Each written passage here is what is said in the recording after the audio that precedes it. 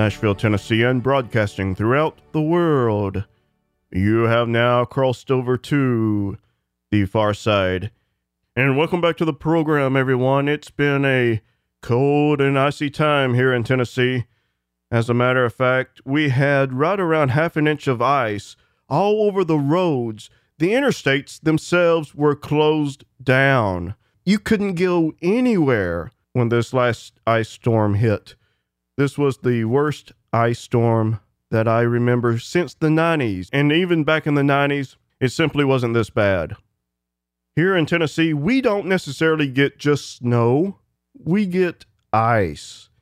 And I know on Twitter, a lot of people were making jokes about us Tennesseans don't know how to drive in the snow.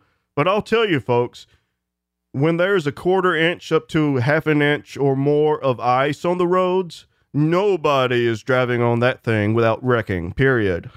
The only thing you can do is put on some ice skates and go to work.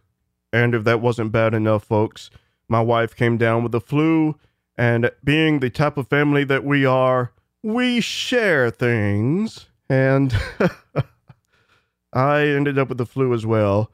And right now, I'm not 100%, but I thought I'd come around and bring Sandy Frazier on the air with me today to discuss many things, including her now deceased mother, Elizabeth Barron. Elizabeth Barron was a world-renowned psychic exorcist and many other things. We're talking about someone who has talent and has the proof for it. And we are going to be discussing Sandy's mother, Elizabeth Barron. And there is an autobiography of the most documented modern-day mystic of our time, none other than Elizabeth Barron. And if you are interested in purchasing the book after listening to this interview and getting to know some about Elizabeth, then you can go to thefarside.tv/love-and-light.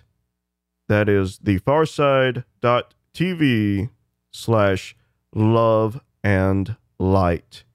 Without further ado, ladies and gentlemen, let's bring Sandy Frazier on the line, and we'll talk about her mother as well as to discuss Sandy's own talents.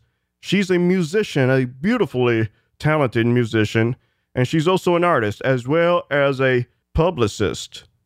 Sandy, welcome to the far side. It is my pleasure to be here and calling from the deep freeze on Long Island. Yes, and recently we were the deep freeze of Tennessee, something you rarely ever hear. Oh, I know. Gosh, I have family, and actually my mother's from Tennessee, Bristol, but, you don't hear about the big snowstorms, but everything's so strange these days. It's like the whole world's turned upside down. Maybe it has. You've probably heard of polar shifts before. Yeah. Wow. Now, let's get to your mother. Her name was Elizabeth Barron, and I say was because she recently passed away, what was it, a year ago now? Yeah, in January, it was 1 year, on January 20th. She had quite a long illness with her kidneys and finally passed away in January, and we miss her every single day. My family is it's like a big giant hole, can't ever be filled again. I completely understand. You say she died of something with her kidneys. My own father had he almost died in 2008. His kidneys failed him. When we actually found him, he was practically bleeding to death. All these years later, he's now on dialysis. He's mostly good, but was your mother eventually on dialysis and her kidneys just kept getting worse, or what happened? No.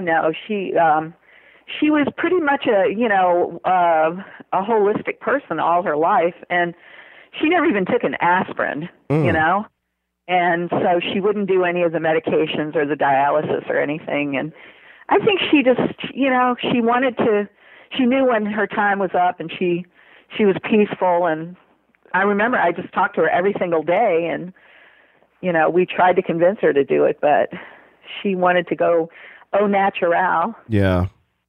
Sometimes that's the best way to go, that's for sure. your mother, what really stood out to me is, like you said, she was originally from Tennessee. And like myself, she was a Baptist. She was raised up a Baptist. Yeah. But what really got to me is at some point in her life, the spirit of a Catholic nun came into her life. I mean, if I was a Baptist, I'd be like, hold on a minute. I think you got the wrong person because I am a Baptist, not a Catholic. Oh, listen, she was on TV and radio all through her career. And from probably, I would say the early 80s, she got really, into doing a lot of radio shows. She had her own radio show in Las Vegas for quite some time.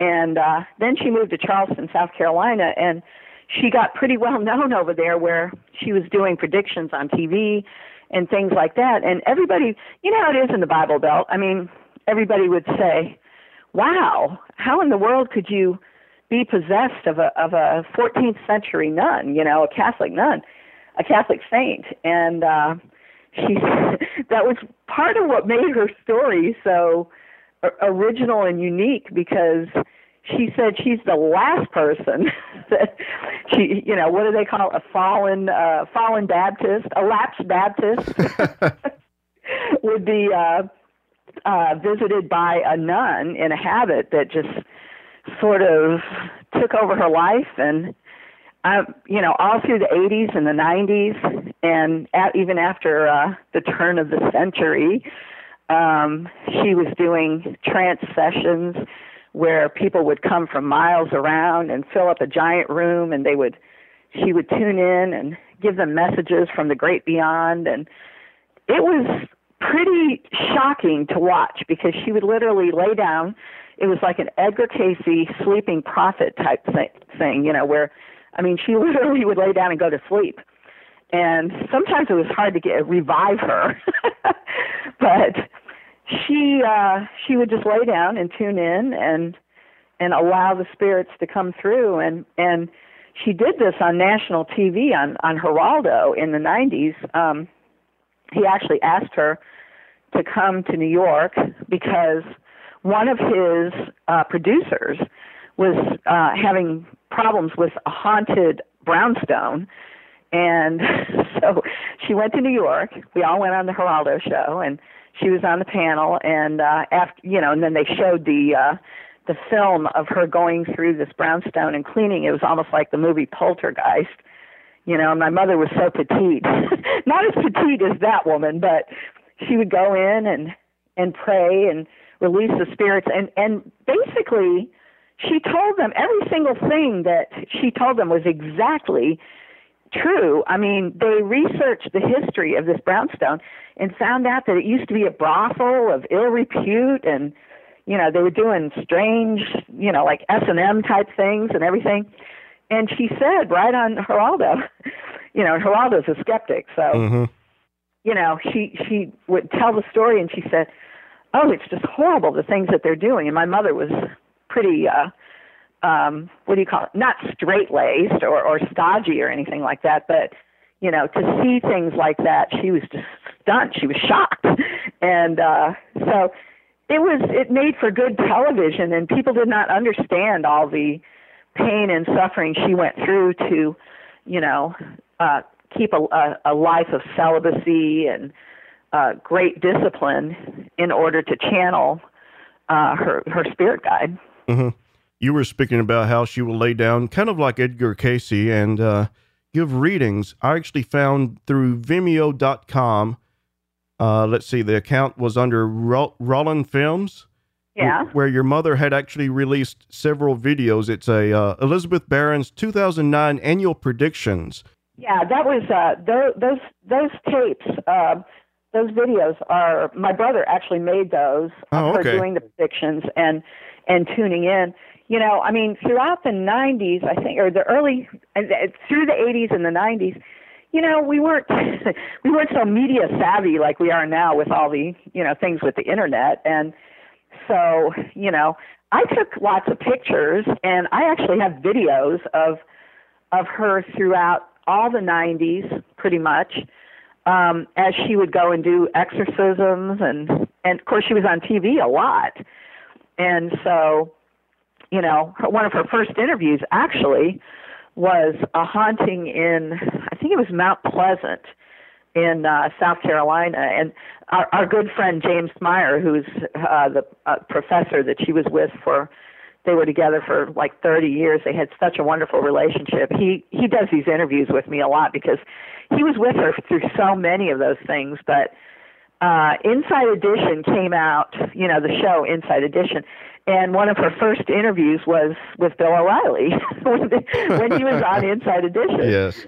So, later on in the 90s when I got into radio a lot, with my job, we would go to Manhattan and kind of schmooze with all the radio people. And so she ran into Bill O'Reilly at one of these things. She said, well, I don't know if you remember me, but, I did one of my first interviews with you, and it was really, really great. I mean, they went into this house that was haunted and, told the history of it and everything. And then she went in and laid down and sort of brought all the evil spirits out. And she did that a lot. I mean, she did a lot of exorcisms. Mm-hmm. I actually have on my website a really poignant article that I wrote years ago called "My Mother the Exorcist." Yes, I've actually read that. I know. Well, it was so interesting. Is not even a word that it's just like it's such an understatement to have even known her. And I mean, when I was a little girl, I thought she was a princess because my mother was so beautiful, physically. And I wanted her to marry Elvis Presley. But honestly, as she progressed spiritually, and she started studying with the Spiritualist Church out in San Diego and traveled around the country, and she was never without a book in her hand, just giving herself the education of a lifetime. And the hundreds of thousands of people that she read for over the years, I mean, they can attest to the fact that her readings were so accurate. It was just, and she was doing readings almost to the very end. Mm-hmm. Yes. Even when she couldn't even hold her head up anymore, she was doing. She was a prolific painter, and she was painting. Did some of her best paintings the year she passed away, and she did a lot of readings. So it was more than interesting. Yes. What was it like for your mother to grow up in the South around parents who probably did not believe in the paranormal? Because like myself, my parents at first, at least my mother, she is a strong Southern Baptist. For a long time, she didn't believe in aliens. She didn't believe in ghosts. Now she does. Well, the thing about it is when you go to the Baptist church or, a lot of the, not just the Baptist church, but I'm saying they condemn a lot of these things because they believe that any kind of, spiritual entity is of the devil, you know. And if you've ever been to one of those kind of holy roller churches that I like to call them, that I even wrote a song called "Baptized Again." It's on my website, and I pay tribute to those churches. And growing up in the Baptist church, not in the deep South, because we were actually living in Chicago, and still went to the Southern Baptist Church. Go figure. But it was, you were condemned if you spoke about spirits and things like that. But when she was a child, they lived in a shack. They were dirt poor. I mean, it's literally a coal miner's daughter story. And my mom had, her mother had something like 13 kids. Wow. And her father was, had all kinds of problems, like, in the head, so to speak. And one day he even shot himself in the head in front of her. And wow. She went through her life, remembering this horrible memory of her father. And he actually lived. Her maiden name was Harless. So the Harlesses are very resilient. But her mother, basically died of exhaustion and from having all those kids probably. But, so they, they had a smokehouse and a probably an outhouse and everything else. So my mother spent her early years just trying to escape the, that sort of stigma, and became a very successful businesswoman in Chicago in the 60s and the early 70s. She owned 2 employment agencies that were very successful. And the irony about it all, Bob, is that, what she ended up doing with her life's work, being a medium, a spiritual counselor, that was all preparing her, because people came to her, in these search firms back in the 60s and 70s. They would go to her, and she would teach them how to dress and walk and talk and, get a good job and go back to school and things like that. So she was pretty way far advanced for a woman of the 60s and the early 70s, having her own business. Yes. That big of a business. But it was really rough, for her, because she basically ran the show. She was very, very much in charge and very independent and strong-willed. And I think, I don't know, I feel her spirit around me all the time. And I even think that she had something to do with my recent move, because I'm living in Huntington Village in Long Island, and it's just this beautiful little, sort of like a mini Greenwich Village. And I used to bring her here all the time, and we would go to the outdoor cafes and, things like that. We really had a good time. And she always said, one day you're going to live there. And then suddenly I found the apartment of my dreams, and I knew she had something to do with that. Huh. Well, that's nice that she continues to guide you, even though she's no longer physically here. I truly believe that, because, and being with her all of my life, so to speak, I mean, I always thought, she would come back as a spirit and appear before me. I even remember telling her, I said, Mom, if God forbid that you should die or something, I said, please don't appear before me at night, because I might get really scared. and she's, but that's not how it happens. It's like all of a sudden I'm sitting there and I can hear her telling me to do things, probably continuing the way she was in real life. But she would say things like, now, and, sort of plant a thought in my head.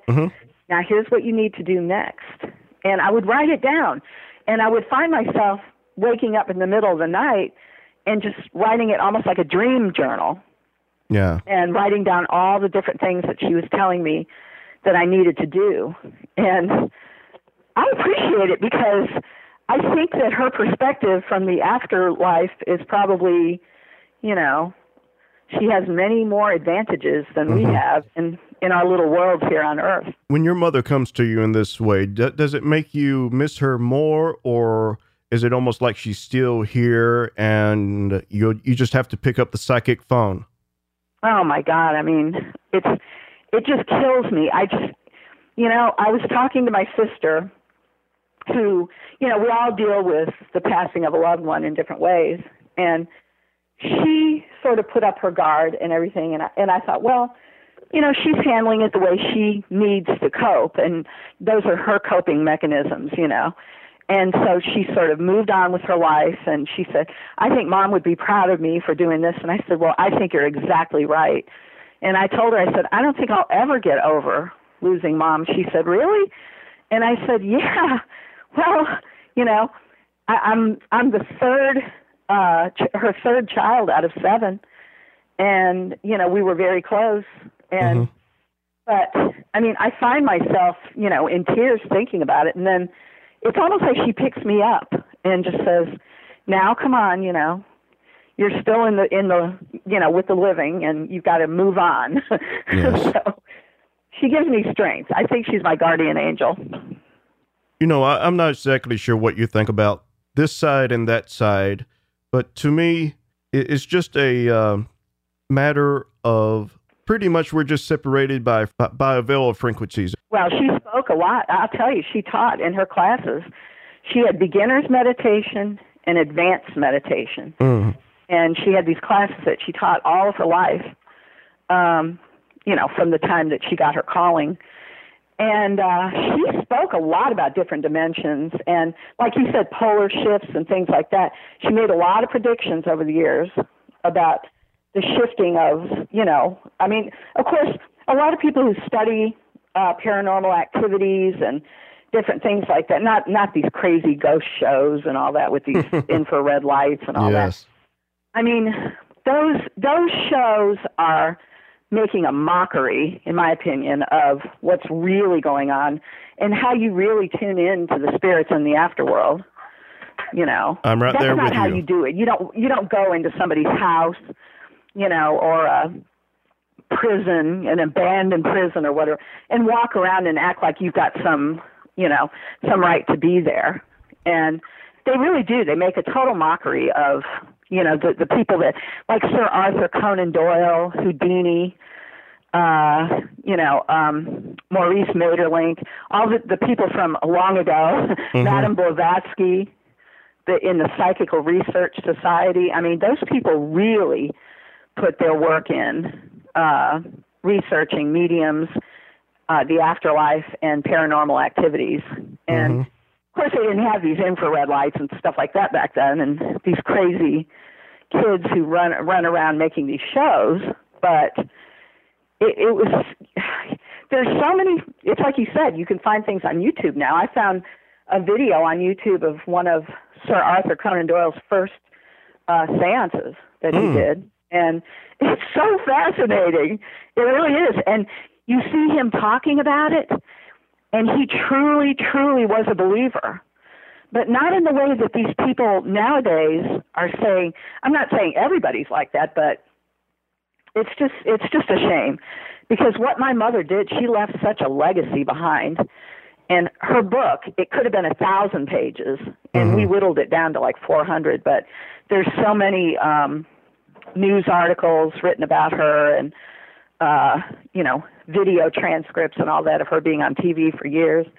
So we're trying to work on a documentary film, and kind of chisel it down to the basics, and really tell the story of exactly what she did on this earth as what we call the most documented mystic of her time.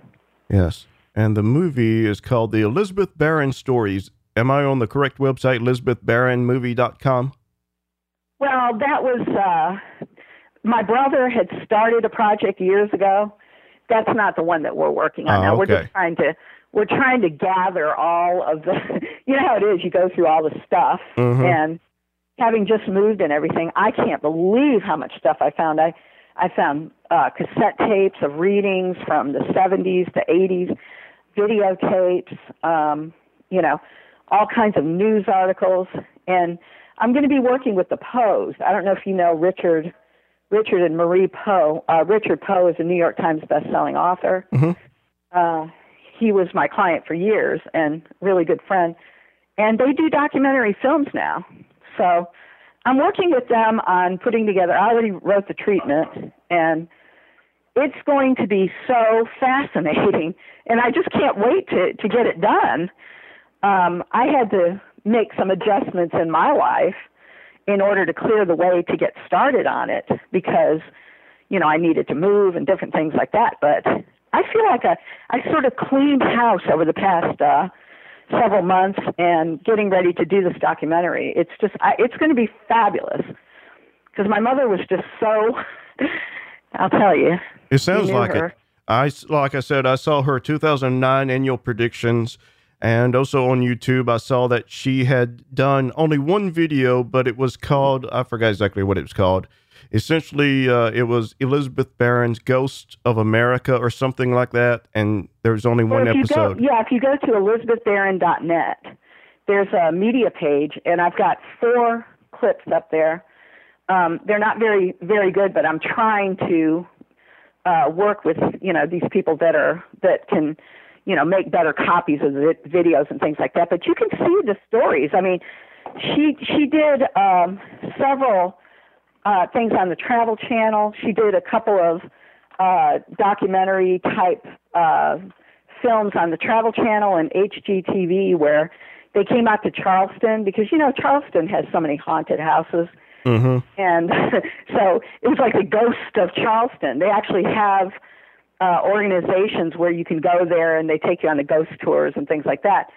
But she went into Drayton Hall, which was one of the famous mansions, I should say, plantations, in Charleston. And it shows her walking through the house and tuning into his spirit and, telling the entire story.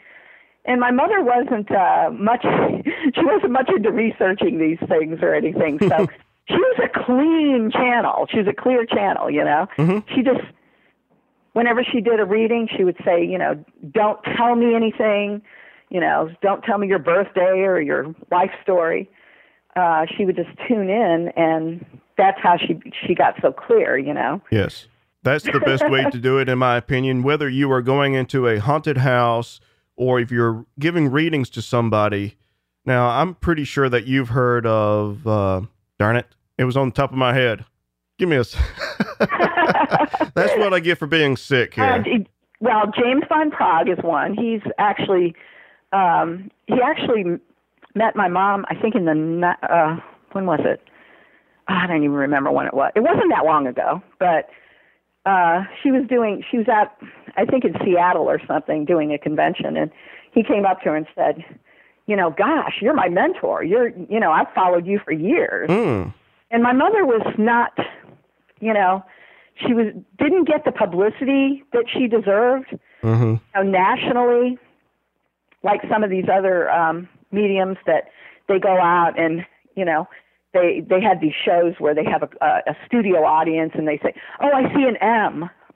Oh, wait, I see an S over here, yes. and stuff like that. She would say that is some sort of mind control. It's an actual science that a lot of people can learn to do that. Mm-hmm. But that doesn't make them, a medium. Yes. The person I was actually thinking of was an individual by the name of Sylvia Brown. What was your mother's opinion about Sylvia Brown? Well, I think Sylvia passed away too, didn't she? About she did. 2 years ago yes. or something? She wasn't a big fan. To be honest, she wasn't a really big fan of Sylvia's. A lot of us aren't. Yeah, probably empathized with her a lot, but she thought that, it's like I said, my mother had to live a real disciplined life. And, as far as, I think Sylvia Brown was probably more of a kind of celebrity entertainer, mm-hmm. so to speak. And I don't know that much about her, to be honest. Well, one of her, let's just say she had a lot of flops, and one of her biggest flops was on another program called Coast to Coast AM back right. when, I think it was in Virginia, the miners who had been caught in the mine. Oh, I remember that, yeah. Yeah, and she said that every one of them, they're alive. And within like 30 or so minutes later, it came a report out that all but one of the miners were dead. And she then changed her story. She said, no, darling, that's not what I said. Let me tell you what I said. She got caught on air and she tried to flip it back.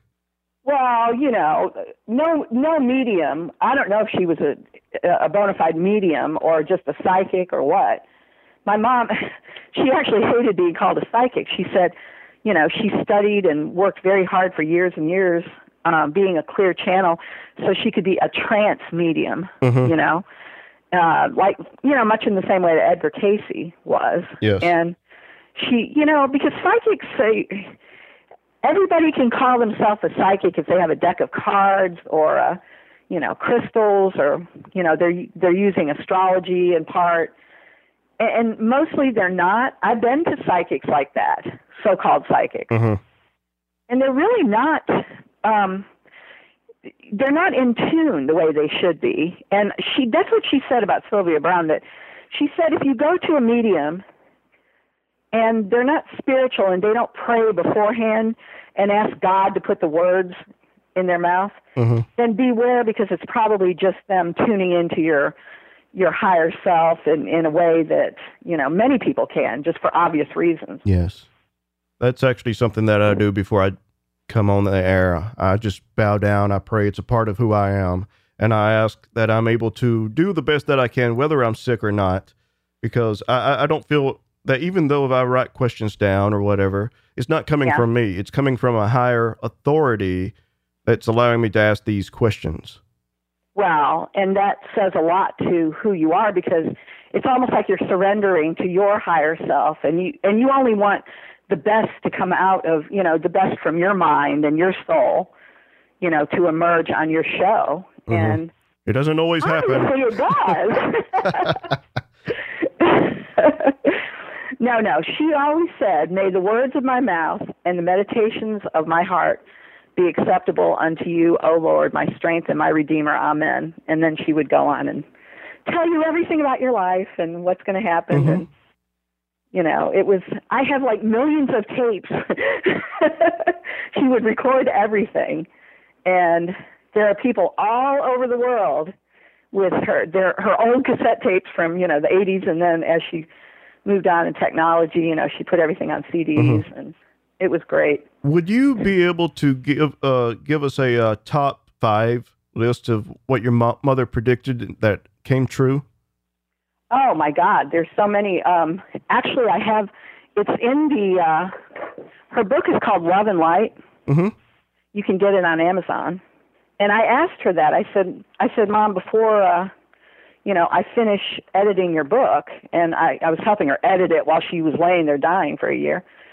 I said, we need to make a list of, the top predictions that you made and their outcome and stuff like that. So I know let's see, I'm looking at the book, but there are all kinds of stories in here too.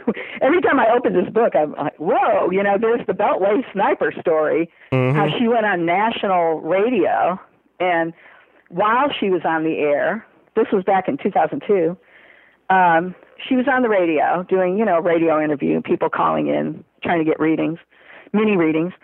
And she said, oh my God, she said, I'm seeing something about this Beltway sniper. They're looking for the wrong car.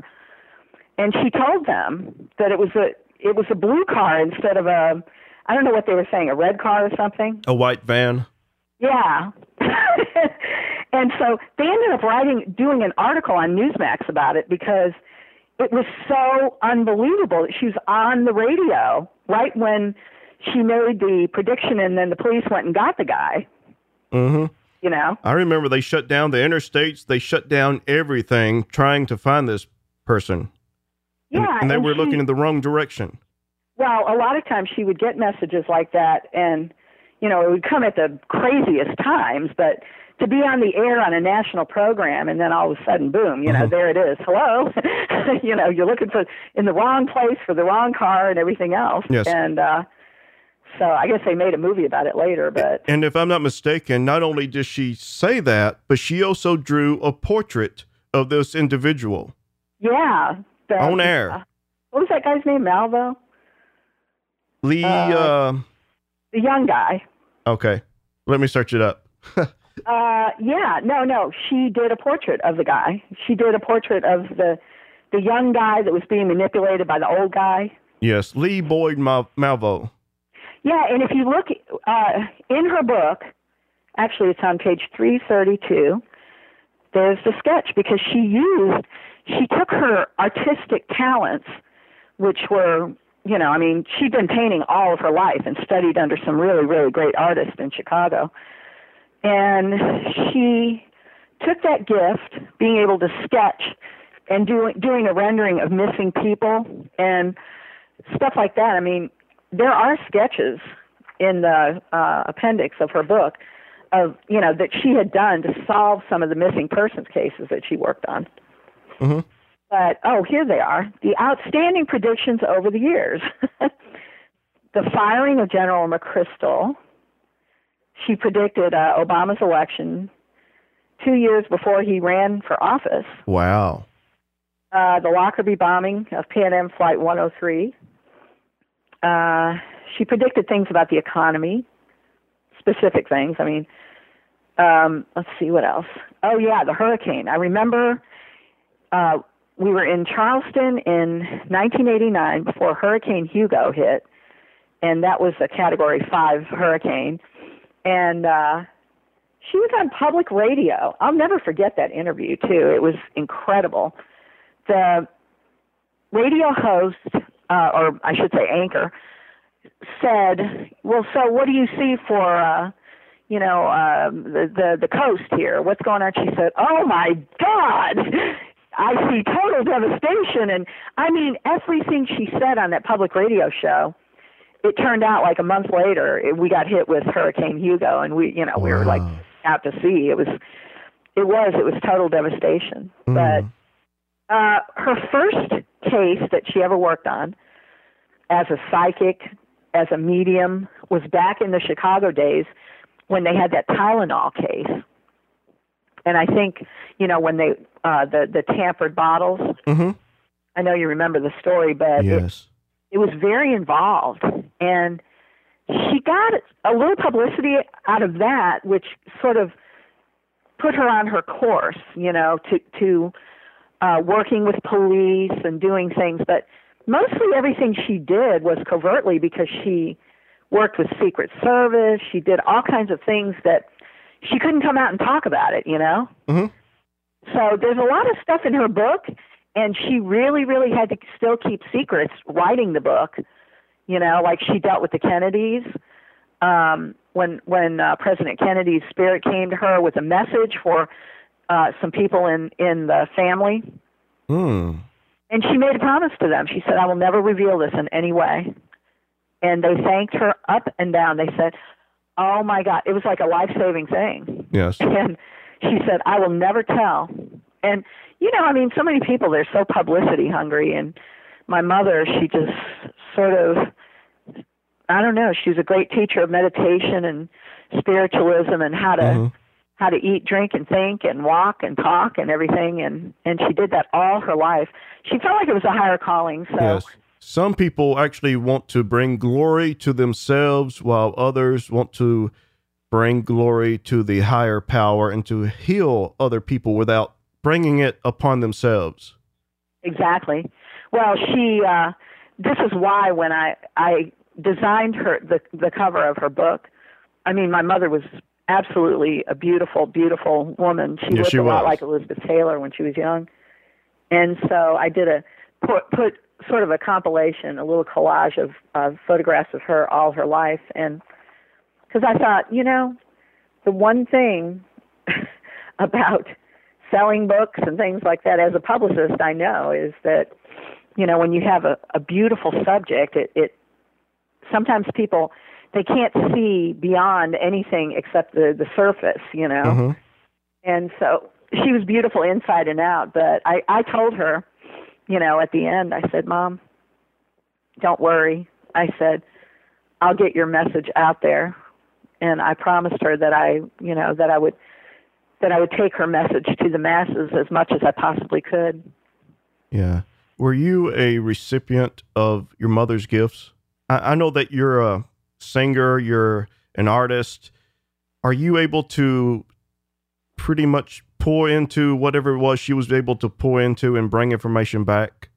Well, that's the most common question that I get all the time because, it's not like I'm on the radio all the time. I as you know, I work behind the scenes booking other people on radio.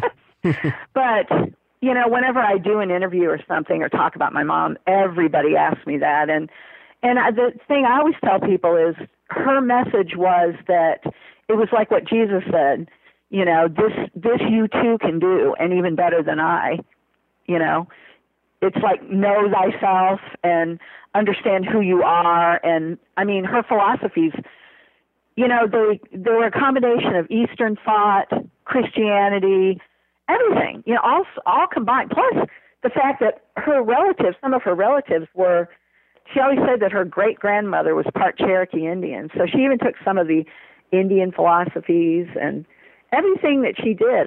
We studied Gandhi back in the 80s. It was so much fun because when that great movie came out with Ben Kingsley, it sort of made people much more aware of Gandhi and what he was all about. And so I started sending for all these books from India, and we started studying all of his philosophies. But that didn't stop my mother. She had like thousands of books in her library of everything from Einstein to, I mean, the great poets and the novelists, Yes. everybody. She studied everybody, and she was just an open, clear channel. And St. Catherine of Siena was her, what do you call it? Pièce de résistance. That sounds a lot like me. I believe that it is our ultimate goal to gain knowledge, that we should not just sit in one place mentally, physically, or emotionally. We should always challenge ourselves to become better and to learn more than what we already know. Wow, the tragedy about, like, you notice it so much in the world today is that, everybody's online and staring at their phones and they're not really communicating. Yes. I love technology myself. I mean, I do have to spend, a certain amount of time online to run my business, but I make it a point to get out and meet people, which is why I moved to Huntington out here. It's like the best place to live if you want to go out and meet people. And, right around the corner, there's a wellness center. They have chiropractic. They have herb shops. It's like, it was just made for where I need to live right now. Mm-hmm. To sort of recapture my spiritual self and rebuild myself as sort of from the soul on out. Yes. I'm cleaning my soul. I'm right there with you. Doing a house cleaning here. Yes. There are times when when I stay in the house for a long period, like when it's icy out or you're sick or whatever happens. I personally can become a recluse, but it takes me a while to get back into the motion of getting back out. But once you're out, it becomes second nature to you once again. At least it does for me. But when you get stuck into a rut, that becomes your life for a while, and you have to kick your rear end to get back out. Well, listen, growing up in Chicago, it's like they talk about everybody's whining and crying. Oh, God, I've got this horrible winter depression. We didn't get any winter depression. We didn't have to go, buy massive bottles of vitamin D.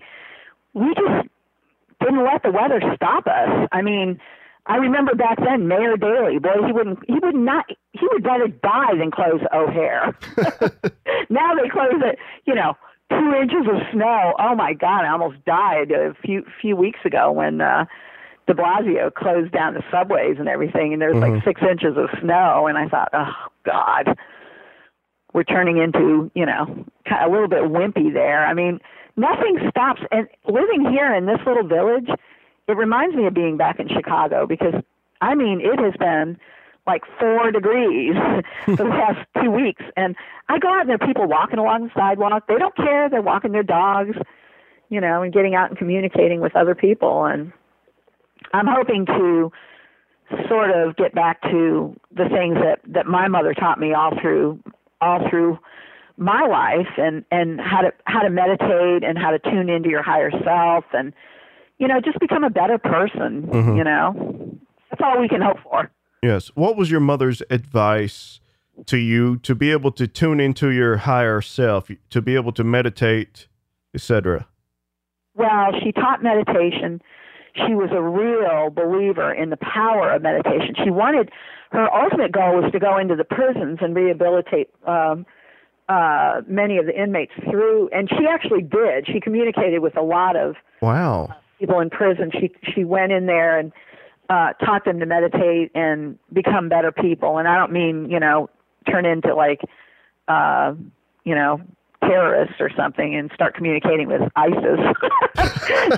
Nothing like that. But, just to sit quietly, just sit still. I mean, that's the problem, that we're running around like crazy maniacs all the time, trying to get everything done, and we don't sit quietly enough. Yes. We're running around like chickens with their heads cut off. Well, the song that I was telling you, I have this song called Silence is the Healer. Yes. And it took me 3 months to record it.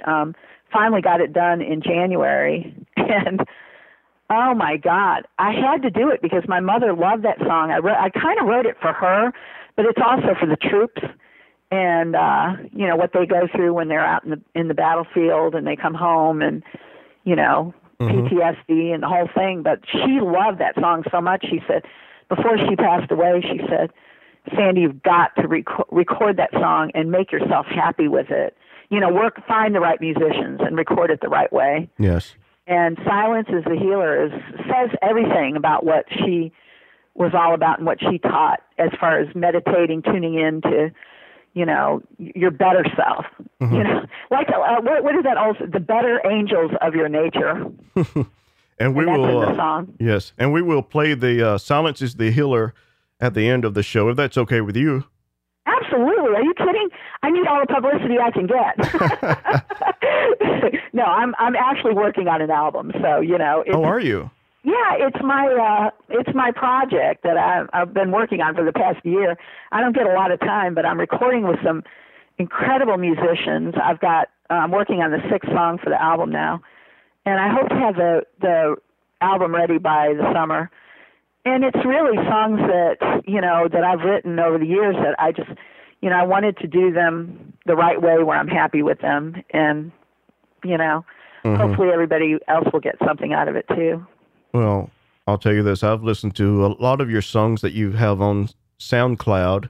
And as I told you before, one of my favorites is a demo of yours called Living in the Afterlife. That's a great song just for being a demo. I can't wait to hear the actual... Well, that song is, I mean, you can tell the influence of my mother there because it's like, and I was very much involved with studying Maurice Maeterlinck. It's funny because I was on Facebook 2 days ago and I'm friends with Yoko Ono. You know, I'm really good friends with her, in quotes. And she said, she was wearing a blue hat and she said, I just love my blue hat. You know how she's sort of conceptual. And she said, I just love my blue hat because it reminds me of the bluebird of happiness. And then she quoted something from Maeterlinck, and I did not see one single comment. Nobody caught on. And I said, oh, my God, that's a Maeterlinck. One of my favorite writers in the world, but he was also a mystic, and he was very famous at the beginning. See, when was it? In the 1920s, I think. And he came out with the play, The Bluebird, and when he arrived in America, they welcomed him on Fifth Avenue with a ticker tape parade, only it was like little bluebirds flying all over the place. But that song was so much inspired by The Bluebird and Maeterlinck, and I'd love to record all of my songs inspired by him, but it takes so much time. Yes, it does. And now for a brief message. Are you a patron of The Far Side? If you're not, would you like to be? By being a patron of The Far Side, you are supporting the type of shows that we produce. You may not like every show we produce, but as a listener, I assume there are many of these shows that you really have enjoyed listening to. And if you would like to support the future of The Far Side, you can become a patron by going to patreon.com/farside or thefarside.tv/support. And now back to Sandy Frazier. I'm going to go back to one of your mother's predictions for 2009 that I listened to, and it was concerning President Obama.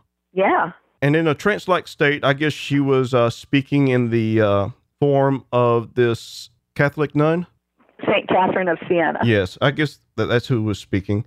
And she essentially was saying that the president's going to make huge changes to the laws and policies, including trade being a place of change. And as we all know, the decades-old embargo of Cuba has a strong possibility of changing, of being lifted. Oh, yeah. I mean, that just occurred, what was it, several months ago, and now they probably will lift it because of Obama? Exactly. I mean, listen, if you could go back through her millions of tapes, she taped everything, and a lot of them were lost in moves and things like that, but there are a lot of transcripts out there because her clients and students would sort of gather in a circle, and she would do all these predictions and stuff, and so they were well documented over the years, but that particular one, she really really liked Obama a lot as a person. Mm-hmm. She thought that it was a change that the world needed, to sort of open people's eyes about many, many different things, which obviously he has. I mean, he's done what he said he was going to do.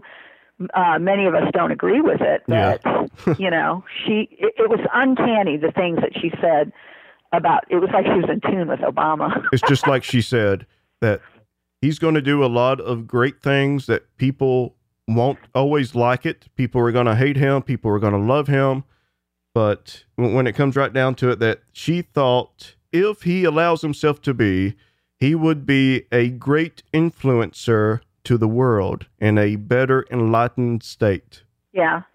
Well, I think history is going to write a whole different story of him and Bush. I mean, that you got both sides of the coin there. And, really a lot of Republicans think that Bush was, kind of like Obama in a lot of ways, and they're very critical of Bush. But it really is just the same, almost a continuation of the Bush years. And I mean, I felt good about Bush. I mean, I actually got to meet him and look in his eyes and shake his hand. And I felt his vibrations, that he was a very good man, I haven't been able to touch Obama or look at him, but I don't know. I don't know Obama, it's like what Giuliani said the other day about he doesn't love America. I mean, nobody knows Obama's heart and soul. Nobody knows the president, what he, and I just don't think, I don't like, even if I don't agree with Obama and I don't like his policies or whatever, I still believe in the office, and I think the protocol should sort of go back to what it used to be, a little bit more respect. Yes, I can definitely agree with that. I don't like how these people talk, they're just constantly hammering away and, Obama this, Obama that. They should call him Mr. President, Mr. Speaker, well, Vice President. In today's age, we have gotten so far away from politeness, and yet we're in the age of political correctness. I know. How's scary. that? How's that even happening? Politeness, political correctness. Which one are we doing? Well, political correctness is going to get us all killed one day if we don't stop with some of that. And I represent some truly phenomenal people out there in Homeland Security, national security, and terrorism experts, and they're all warning, that all this political correctness stuff has got to stop, and we need to toughen up in America and face our foe head on with the knowledge of who they are, yes. And admit it. This is the way I live my life. That people would think that since I say I'm a Southern Baptist, that if someone slapped me in my face, I would turn the other cheek. But no, I would not. Instead, I would break the hand that slapped me. If it belonged to a man, if it belonged to a woman, I'd be like, okay, that's fine. Well, honestly, it's very, very, the big challenge in life that all of us have, living by the tenet of the Sermon on the Mount and just, the golden rule. I mean, that's it. That's it in a nutshell. It's very simple what Jesus taught and what all of the great prophets taught, But I think, in my world, I'm a Christian, and I believe in that tenet. Gandhi, for all of the worldliness in his life in India and Africa, he really, at the end, he said, above all, I'm a Christian, and I believe in the Sermon on the Mount, and that's what I live my life by. Let's get into another thing that your mother mentioned in the 2009 predictions. She was asked about extraterrestrial life, and the response was, there are thousands of beings on the earth, and that these beings can invade a human's body or an animal's body, and that our energy, whether it's negative or positive, it can attract beings of being negative or positive as well, and that they can influence our lives. What do you know about that? She taught that a lot. As a matter of fact, she left a tape that I found, or a CD, I should say, of a recording of her talking about aliens and some of her experiences. And you know, I mean, we laughed about it a lot and everything. And I said, Mom, are you sure that there is I mean, I never saw an alien. I don't know, but she really believed in them. She says that we're very arrogant to not think that, to think that we're the only beings and that we need to realize that there are many dimensions and many lives beyond lives. And they're watching us.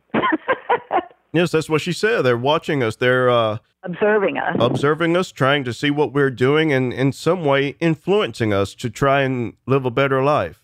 I mean, I don't know if it's like a Whitley Strieber thing or anything like that. That movie scared the daylights out of me. Yeah. But I mean, I don't know. I try to stay grounded because I haven't had that experience, but I can imagine the people that have. I mean, they're so real, And it's just a shame, like I said before, some of these crazy, not very well researched documentaries and mini series or whatever you call them on cable. I mean, my God, every time you turn around, it's a ghost this and a ghost that and aliens and yes. I think you have to pay attention to the facts and the who was it that couple that was abducted. I think it was a black guy and a white woman. I can't think of their names, but I remember reading about that, and I thought, that sounds awfully convincing to me because they had no agenda. Barney and Betty Hill. Exactly, yeah.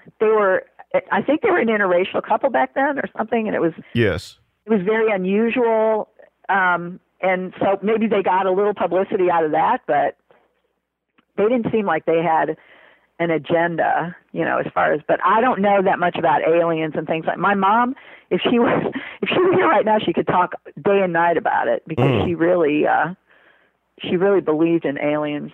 Yes. And she had her own experiences herself. I wonder if your mother would ever come back in the same form as, what was her name? St. Catherine. I don't know. I mean, I was talking to Jim, her friend, our friend that she was with for all those years, and he went through so many of the experiences with her. And I said, is she going to reincarnate? And he said no. She told him over and he was there at the very end. I mean, with her, he took care of her the last year of her life, and she kept telling him, she doesn't want to come back. She wants to stay out there if possible. Who knows what would be allowed, once you hit Judgment Day. And oh boy, I'm not looking forward to that. I don't know about you. Thinking about this, I've always believed that there are different levels to the human spirit, that there are the lower levels that are reincarnated. And as we continue reincarnation, we raise to a higher level. And I do wonder if the extremely psychic individuals are at almost a teacher level. No, I understand what you're saying. It's like the karmic wheel, Yes. You come back in life after life. And now she has reached such a level where she doesn't need to return because she has attained that goal. Yeah, because a lot of people asked her about Hitler and, these truly evil people, and she would say, that soul exploded out into the atmosphere. I mean, she had a specific theory about all of the things about reincarnation and how you come back. You can't come back as a dog, just because, although, I truly believe that my dad came back as my dog because he loved his dog so much. And when I adopted my dog, I went over to the adoption center, and the only dog that was there was named Heidi, and that was his dog's name. And he had passed away, and his dog had passed away. And I think he loved that dog so much, he said, I'm coming back as a dog. I'm telling you. Either that or as a head of lettuce. A head of lettuce. Yeah. He said, because if they make me eat one more head of lettuce, I'm going to explode into the universe. But no, he was really, really serious about that. He loved animals, sometimes more than people. But no, she really did. She defined all of these things. I don't know if it's that she was tuning in and all these things that she did as far as the trance sessions, many, oh my God, there were hundreds. And I don't know, maybe even thousands that she did over the years. And I was there for a lot of them. And I could not believe the things. I mean, Jim, our friend, he sat there and he would ask, because he was a professor and he was, a lot smarter than us. He would ask real specific scientific questions. And I mean, it just goes on and on and on. I could do a whole book just on her predictions. Was your mother able to heal other individuals, such as with Edgar Casey, that he could go in and tell someone what's wrong with them? And sometimes he could spiritually go in and heal them. Yeah, and I don't know, well, Edgar Casey, I think that she was a lot like Edgar Casey, because she would say she could heal other people but could not heal herself. And I don't think he could heal himself. Something about, it being the sacrifice and that you make being a healer, because there are a lot of healers out there. I don't know if you ever saw that movie with Ellen Burstyn, that Resurrection movie. Yes. And that was so real, and it was so much like my mother's life. I couldn't believe it when that movie came out. It reminded me of her. Oh, God. She even sort of dressed like her, and she got ridiculed wherever she went, and, and yet people were lining up to see her. And in the movie, she was a faith healer, but she couldn't heal herself. And then finally she learned how to turn that healing inward, and so she could walk again. I guess she couldn't walk in the movie. But have you considered taking your mother's story to Lifetime and try and turn it into a Lifetime movie? Well, yeah, I mean, I wrote a treatment for this documentary, and she always wanted to have a movie made because it would show all the things that she had to go through as in order to become. It's such a unique story. I mean, how many life story biographies or whatever are out there that tell the story of how to become a trance medium, and all the things that you go through, all the pain and suffering, and oh my God. And she was highly accurate in her predictions. Yeah, and my mom she suffered so much. It's just, even at the end. And I think that she didn't take the medication or the dialysis because I think she felt like it was going to transport her into, like you said, a higher being, and she could do better work in the universe. Possibly even if she were to take the medications that we take today, even Tylenol could be a suppressant. It could hinder her abilities. She wouldn't even, I swear, she would never even take an aspirin. I would say, Mom, you don't have to suffer, be a wimp like me, take an aspirin. She'd say, nope. She wouldn't take anything. She never took drugs. She didn't smoke. She didn't drink, nothing. Only thing I drink is sweet tea and water. Sweet tea is the elixir of the South. It will heal everything, I'm telling you. I know it. It fights crime, removes unwanted hair, cures cancer. Yes, it does everything.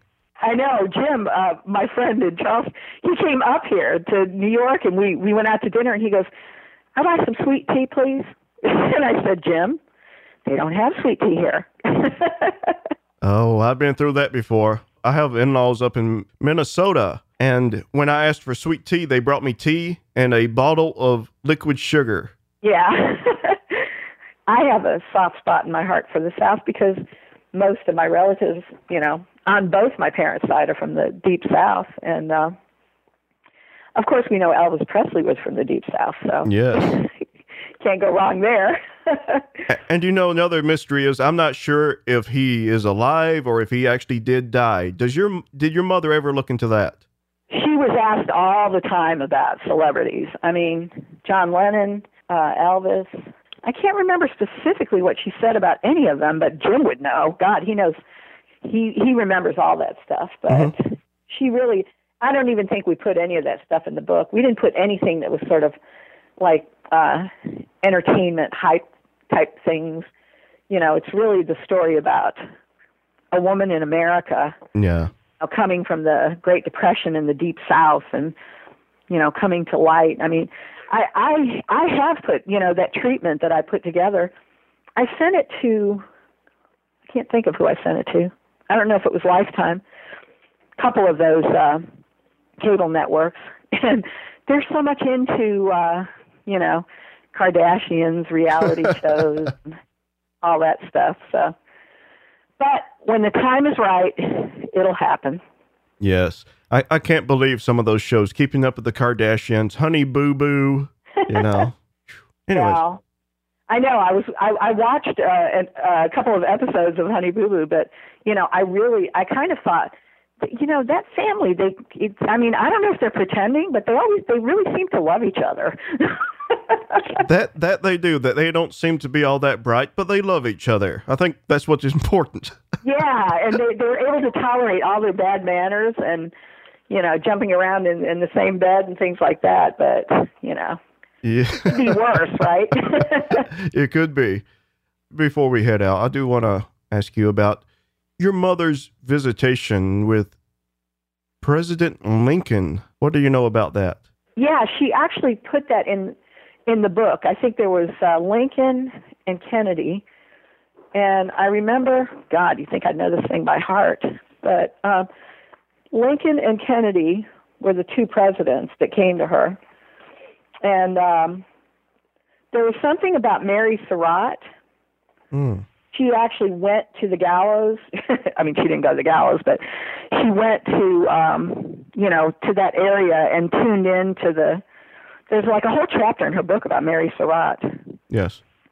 But yeah, it says that Catherine taught me that if you want to take care of any kind of unfinished business with loved ones who have passed on, the best way is to dialogue with them on paper. And that's how sometimes she would start dialoguing and start writing things down, like automatic writing. Mm-hmm. And she would get a lot of messages. And I guess one day she's sitting there and she starts talking to Abraham Lincoln. And she said that she was very nervous. She was doing it in a classroom, like one of her students asked her to show them how she does this dialoguing. And she thought, oh, God, they're going to think I'm nuts, And so all of a sudden, the obvious, like, were you killed by John Wilkes Booth and things like that. So why are you here? What are you trying to communicate? Do you have a message from the beyond? Are you trying to reach anybody in particular? And a lot of times, it's like with the Kennedy, she'll relay the message and then move on. Mm-hmm. She did that with back in the 80s when President Reagan was the attempted assassination. She was warned about that and got a message to the Secret Service before it happened.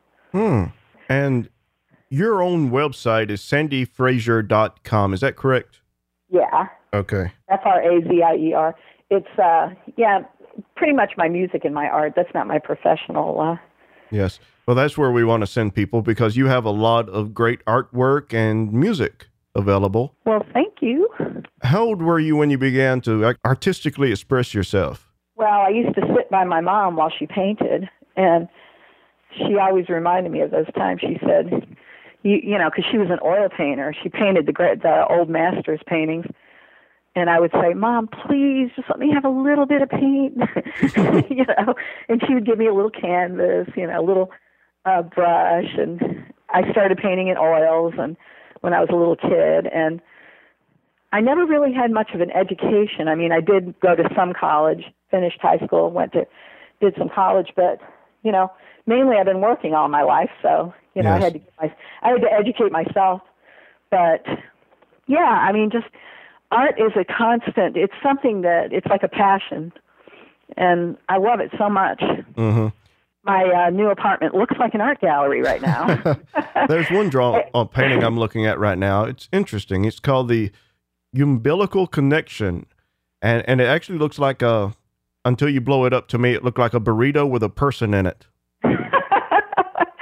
Well, I'm actually looking at the original painting as we speak, and that's I was studying Picasso and his method. It's called paper collé, papier-collé, and it's really a type of collage making. But it's I use it in my art a lot because I want texture and I want a lot of different things going on. But that's an autobiographical painting. Oh, is it? Connecting with my, the person in me that's in really, really good shape, Yes. like deep inside. And it looks, and I'm looking through your website, sandyfrazier.com. It looks like you have a book out yourself titled The Mystic Artist. Yeah, The Mystic Artist. I wrote that several years ago, but I came up with an updated version last year, and that book is also on Amazon. It talks about the artist being a channel for a higher force. And, it talks about all artists throughout all time, up to the present day, and how they get their inspiration. Where does it come from? Why is it that certain people are talented in art and they can express themselves easily, where some people, like they say, can't draw a straight line? Listen, if you can't draw a straight line, you're probably a really good artist. Picasso said if you could put one line, if you have nerve enough to put one line on a canvas, then you can proceed on to your masterpiece. And I use that theory a lot when I have a blank canvas before me.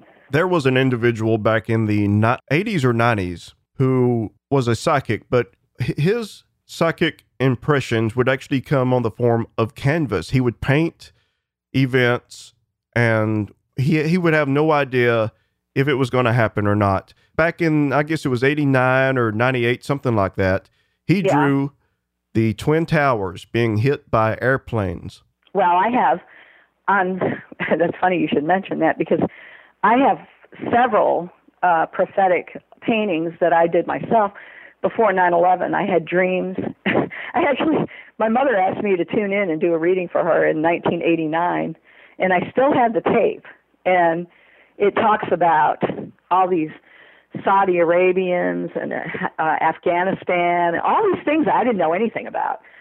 And then I started doing all these paintings. In one of them, you can actually see bin Laden's face. Wow. So it's a form of automatic writing. I call it automatic painting. Because it really, you can take your art and make it into something much more important, almost like doing a psychic reading. Mm-hmm. But I do have the Twin Towers in a couple of paintings too before it happened. Wow. And I was painting a lot of Egyptian stuff. I mean, lots of, oh God, I have the pyramids in, I don't know how many paintings, like about 50 of my paintings, I have the pyramids and a lot of Egyptian themes. I kind of figured that might be from a past life. Mm-hmm. I have a huge love for Egypt myself, especially the Egyptian pyramids. Everybody thinks they were Cleopatra in the past life, but, in reality, I was probably a ditch digger. I think I was Bozo the Clown. That's who I think I was.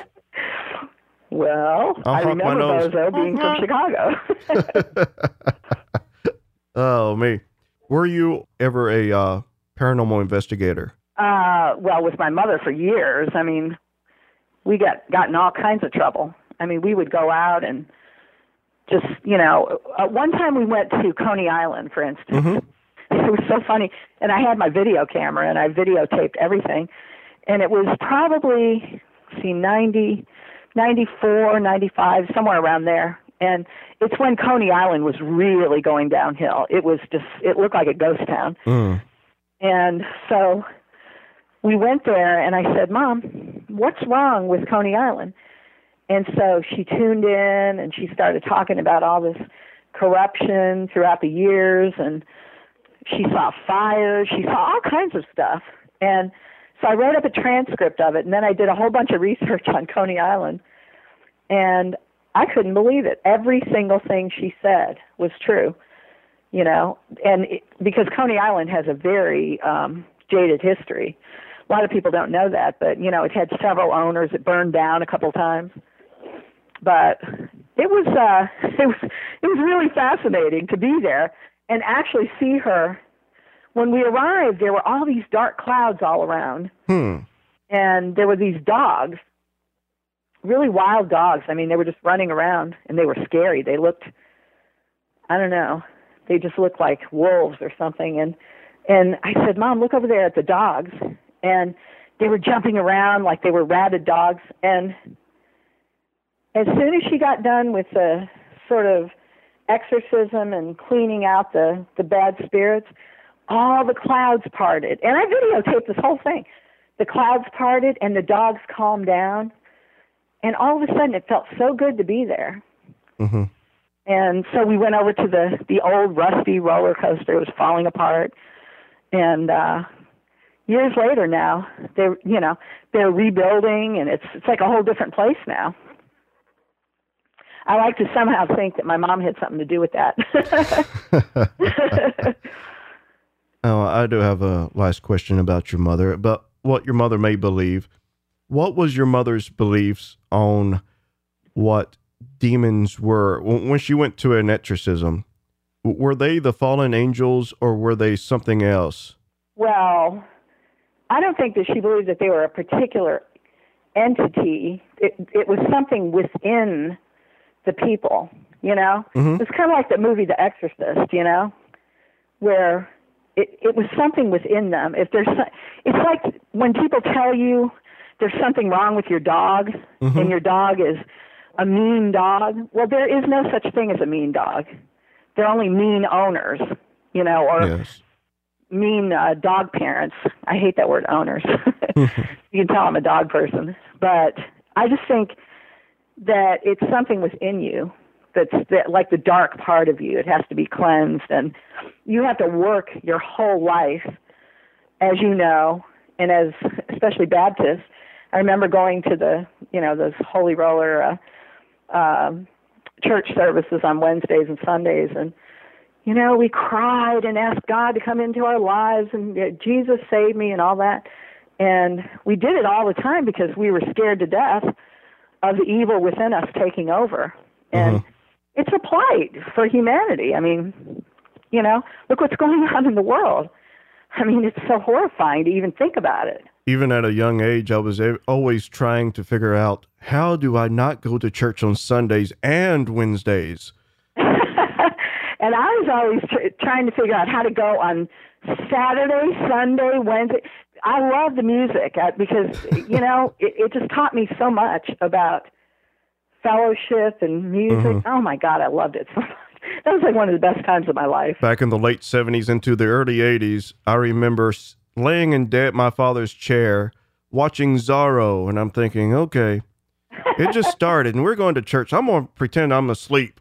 That never worked. Well, my brother and I used to play hooky, too. We'd take our offering money and go to the diner. But it was, you know. Here's God's money. He wants me to buy a hamburger. Well, that was years later, though. The church that I went to, oh, my God, we had so much fun. There were so many activities for the young people. Mm-hmm. You know, they had a youth fellowship. I was very young, and, you know, but it was very inspiring to me. I actually grew out of going to church. I'm not exactly sure why, but I really consider myself a unorthodox Christian. I don't believe in the same ways that most Christians do. I mean, after all, I believe in alien beings and ghosts, and it's okay to talk to the dead. Well, you're like my mother was. She believed the church is in your soul and your heart. You know, she had church.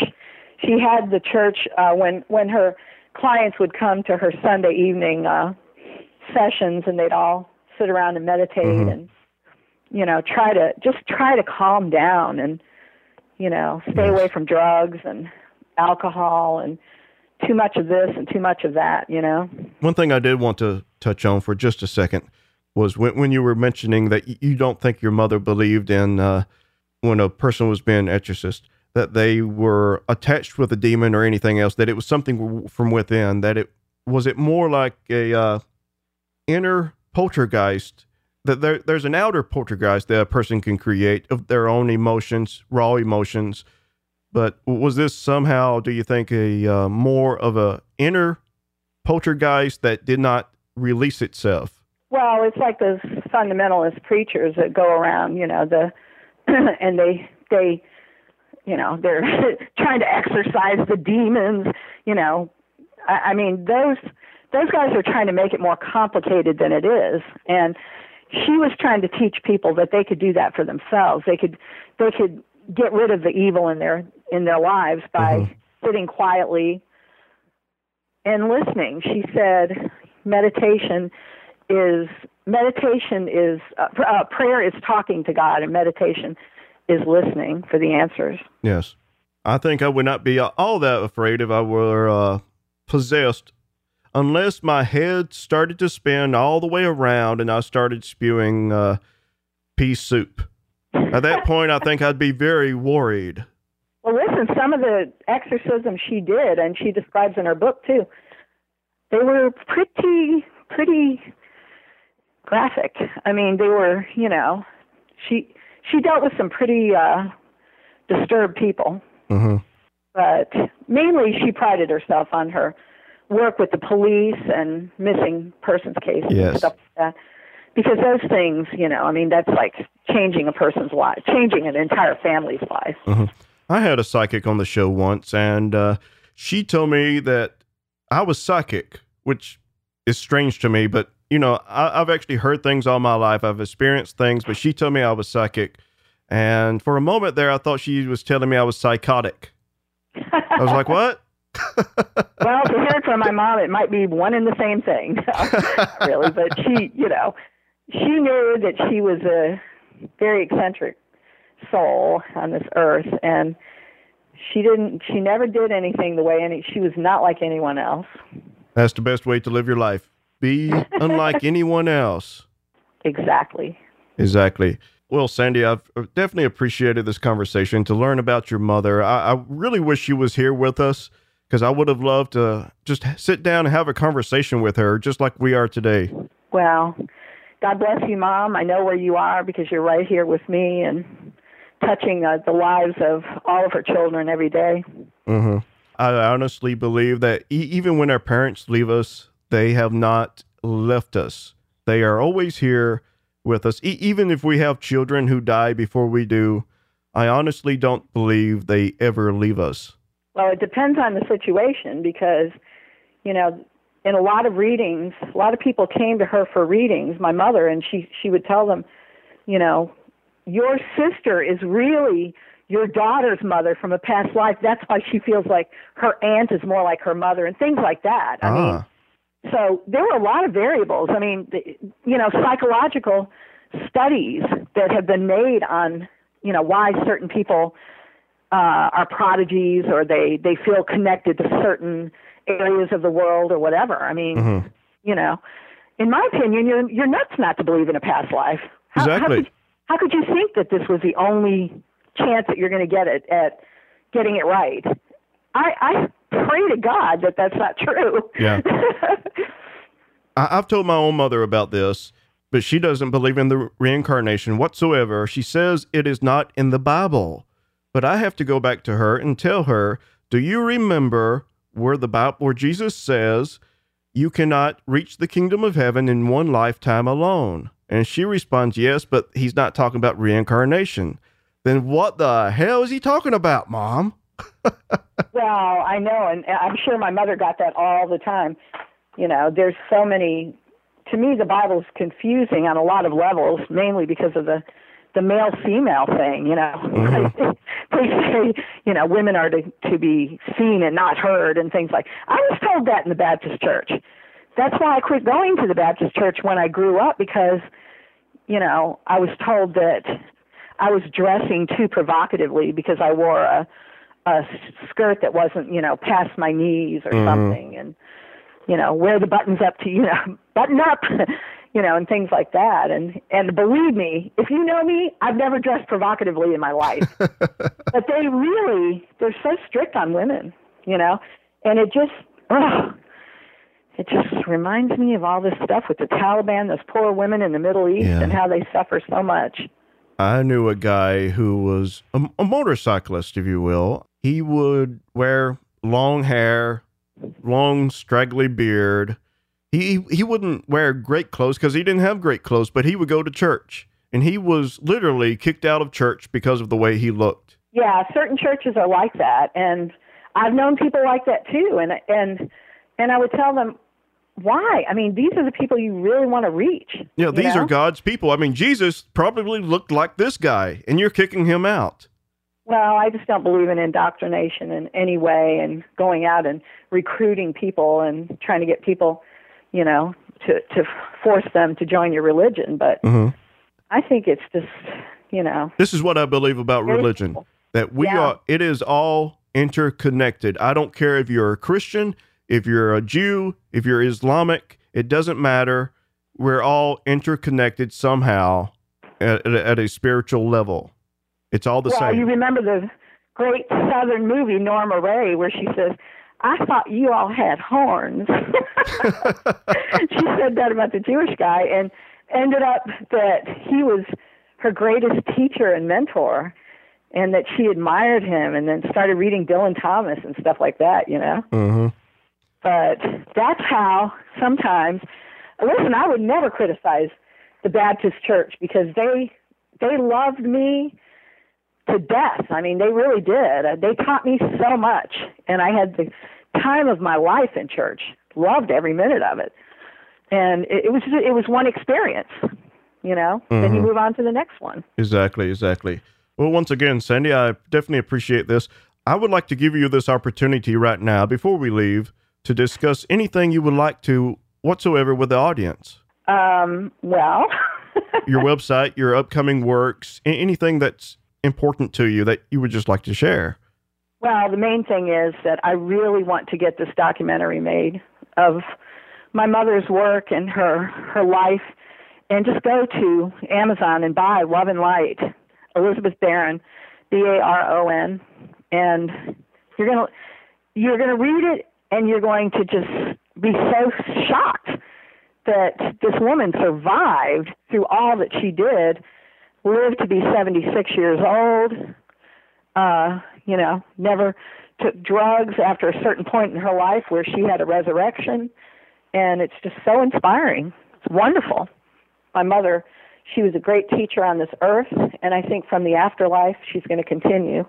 Oh, I believe that. I believe there are a lot of spiritual teachers who are here to guide us, because without them, we're lost. We're lost individuals, we're lost souls, without our spiritual teachers. And I believe that's what your mother is now. That's for sure. And for all the people, listen, I'm not saying I'm an Obama fan. Most people know I'm not an Obama fan. But truly, I believe that, certain leaders are put before us, even Hitler,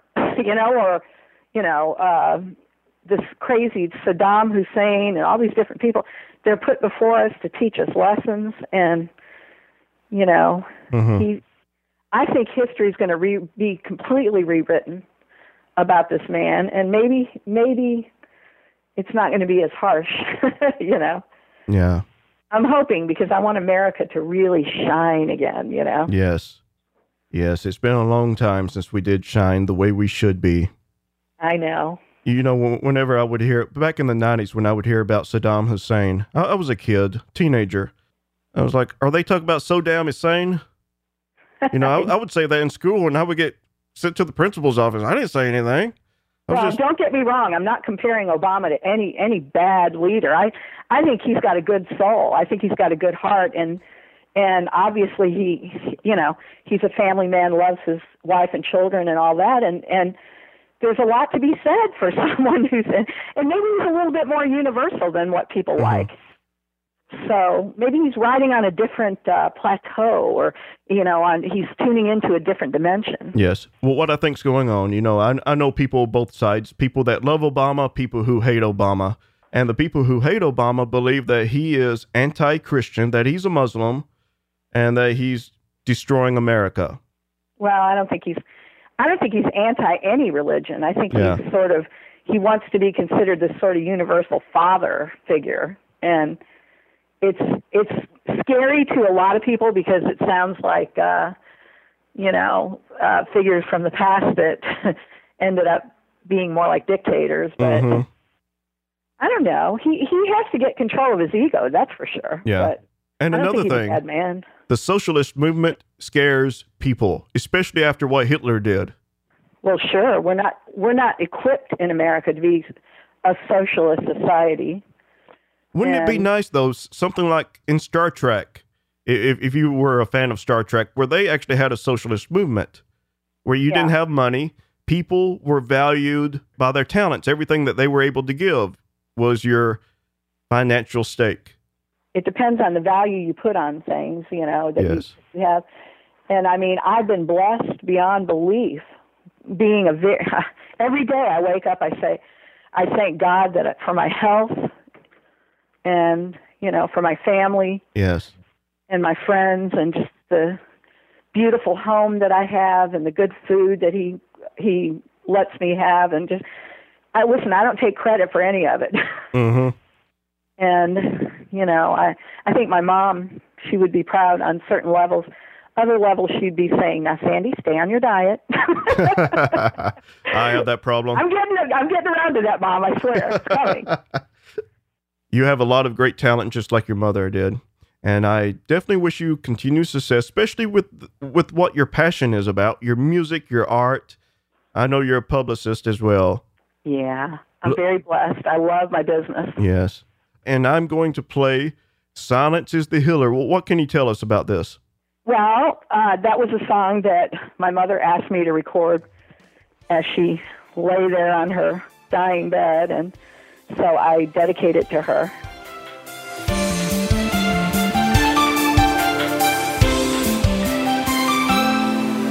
I am the ghost of war, and I can feel the pain no more. And now I observe I haven't to pray. I'm just shadowing the lives standing in my way. Hey, ooh,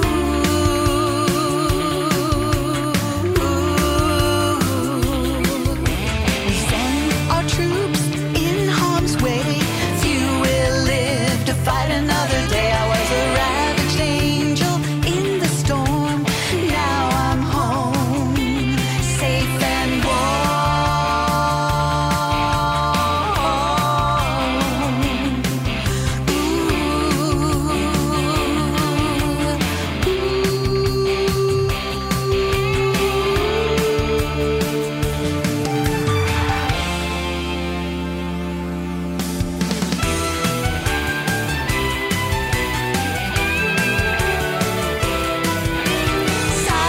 Silence is the healer to inspire the better angels of our nature.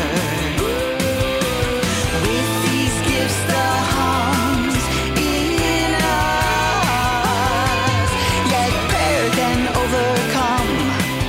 Let the doors stay open, open doors.